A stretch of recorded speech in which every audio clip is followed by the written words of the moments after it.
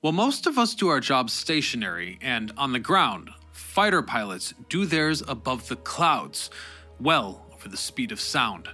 And at that speed, if something goes wrong, they need a reliable method of getting out quickly. The ejection seat is this method, shooting the pilot from the plane and descending with a parachute. However, escaping an exploding wreck by launching oneself even faster has several health complications, potentially causing permanent injury. But hey, it's better than dying. Today we discover the fascinating history of ejection seats. I'm your host Ryan Sokash, and you're watching It's History. In the early days of aviation, there was no solid idea for an escape method. However, there was indeed a move towards it as far back as 1910. Back then, a primitive exit system typically involved a bungee cord. The time without an ejector seat was short-lived, however, as on September the 22nd, 1916, 13 years after the Wright brothers' first flight, a British engineer patented the compressed air parachute extraction system. This system launched the parachute using compressed air, and the pilot followed shortly thereafter, thanks to his hinged seat. As World War I came about, escape methods remained around the idea of simply bailing from the aircraft with a parachute. Nothing more. Pilots and balloonists carried parachutes in case something occurred, at which point they would jump out.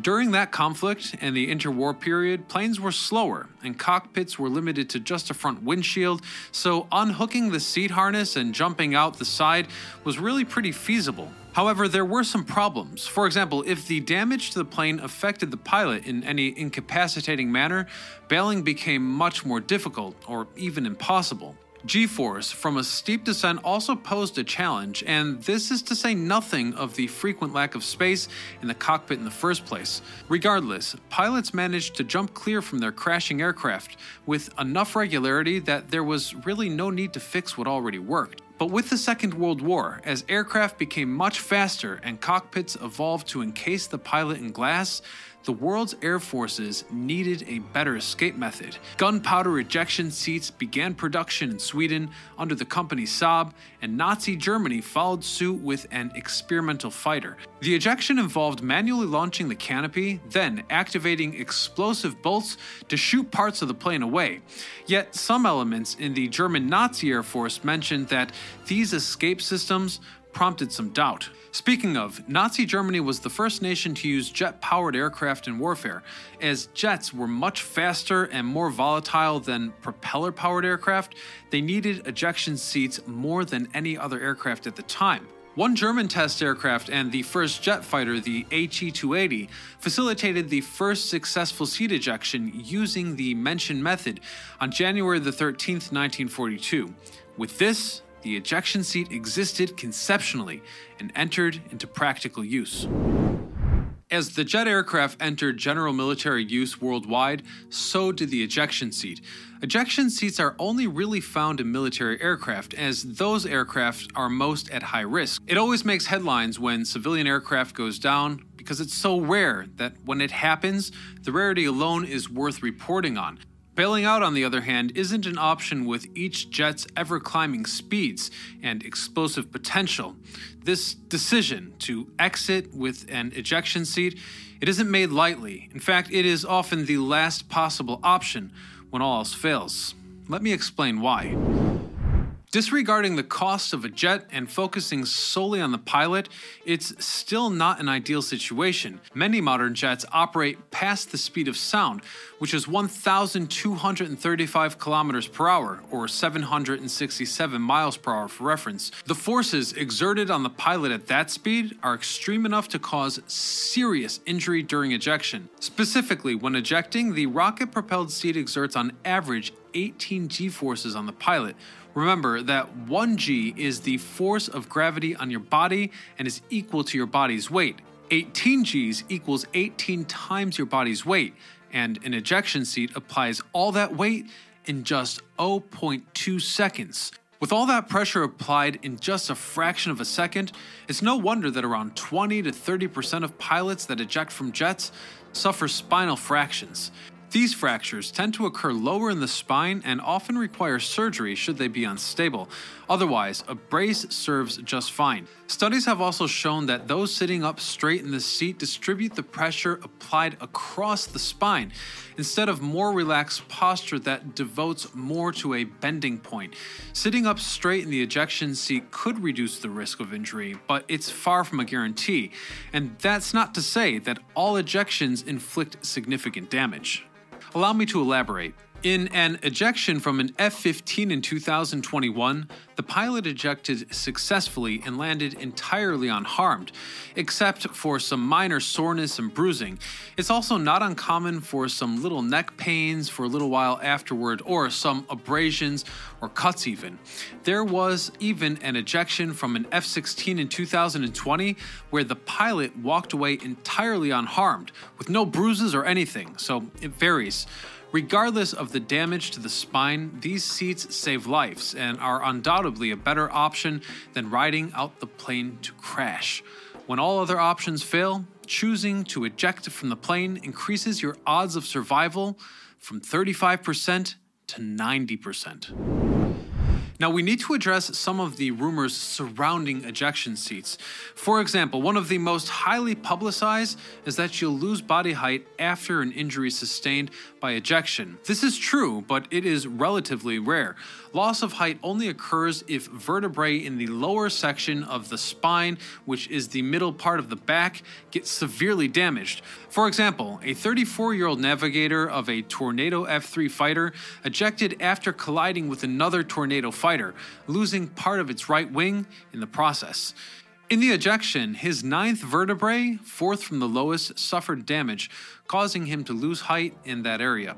After physical therapy, he was discharged from care and returned to his flying duties. Another example of loss of height comes from an F-15QA designed for Qatar, whose pilots ejected as it was rolling off the runway in 2021.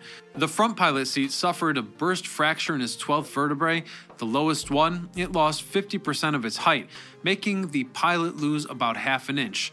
Both of the pilots survived, as did the aircraft. Another rumor surrounding ejection seats is that a pilot can only eject a certain number of times before the damage to their spine becomes too great to fly. Well, this is true to a degree, but there's no set number by the US Air Force. It's all up to the surgeon, as damage from ejection varies from occurrence to occurrence, as mentioned before. Regardless, ejecting from an aircraft is exceedingly rare. Most pilots never have to, and those that do rarely have to do it again. In the US Air Force, ejections have become rarer and rarer. Since 1978, there have been 493 ejections from ACES-2 ejection seats. Of those, only 42 died, leaving survival rates at 91%. In a study conducted with the Royal Air Force observing 232 ejections since 1990, ejection survival was 89.2%. Of that percentage, 29.4% suffered spinal fractures. Different plane models have different ejection rates. The plane with the most USAF ejections since August 8th, 1978 was the F-16, though that might be more of a testament to popularity than anything else. 312 pilots ejected from F-16s and only 2 died. The F-35A had only 1 ejection, the B-2 Spirit had 4, and the A-10 had 2 ejections. No deaths. The only major exception in death rate is the U-2 spy plane, as 2 pilots ejected and only 1 survived, leaving the stats at 50% survival rates. But that's an outlier. So where do things go wrong? Let's have a closer look. Every ejection is different, and sometimes circumstances don't work out. For example, one F-16 pilot ejected in 2013, but his head was off to the side of the headrest. As a result, the wind blast forced down onto his neck and broke it. Another example occurred with an F-15 pilot in 2012. Ejection from the plane went smoothly, but he collided with an object in midair and died. Lastly, there are sometimes just freak accidents. For example, in Romania, a pilot landed safely, but his boot got stuck on the MiG-15's ejection seat lever. As he exited the cockpit, it fired. Unfortunately, he died on impact. So what lies in store for ejection seats? Well, deaths are declining. It's still not perfect. A few recommendations are thrown around within the United States Air Force, and they may clue us as to what's to come. Primarily, their main concern lies in communication.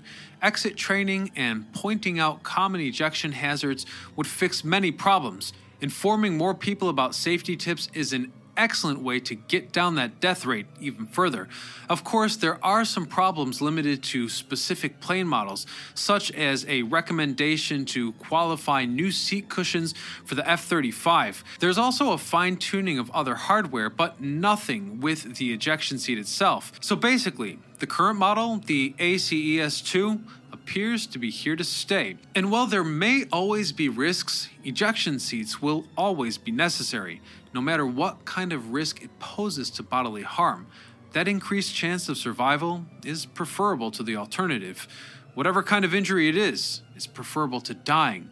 And at the end of the day, getting out alive is the most important thing. Wouldn't you agree? Let me know your thoughts in the comment section below. Send me your episode ideas on Instagram, and don't miss our video about assault gliders. Until next time, this is Ryan Socash, signing off.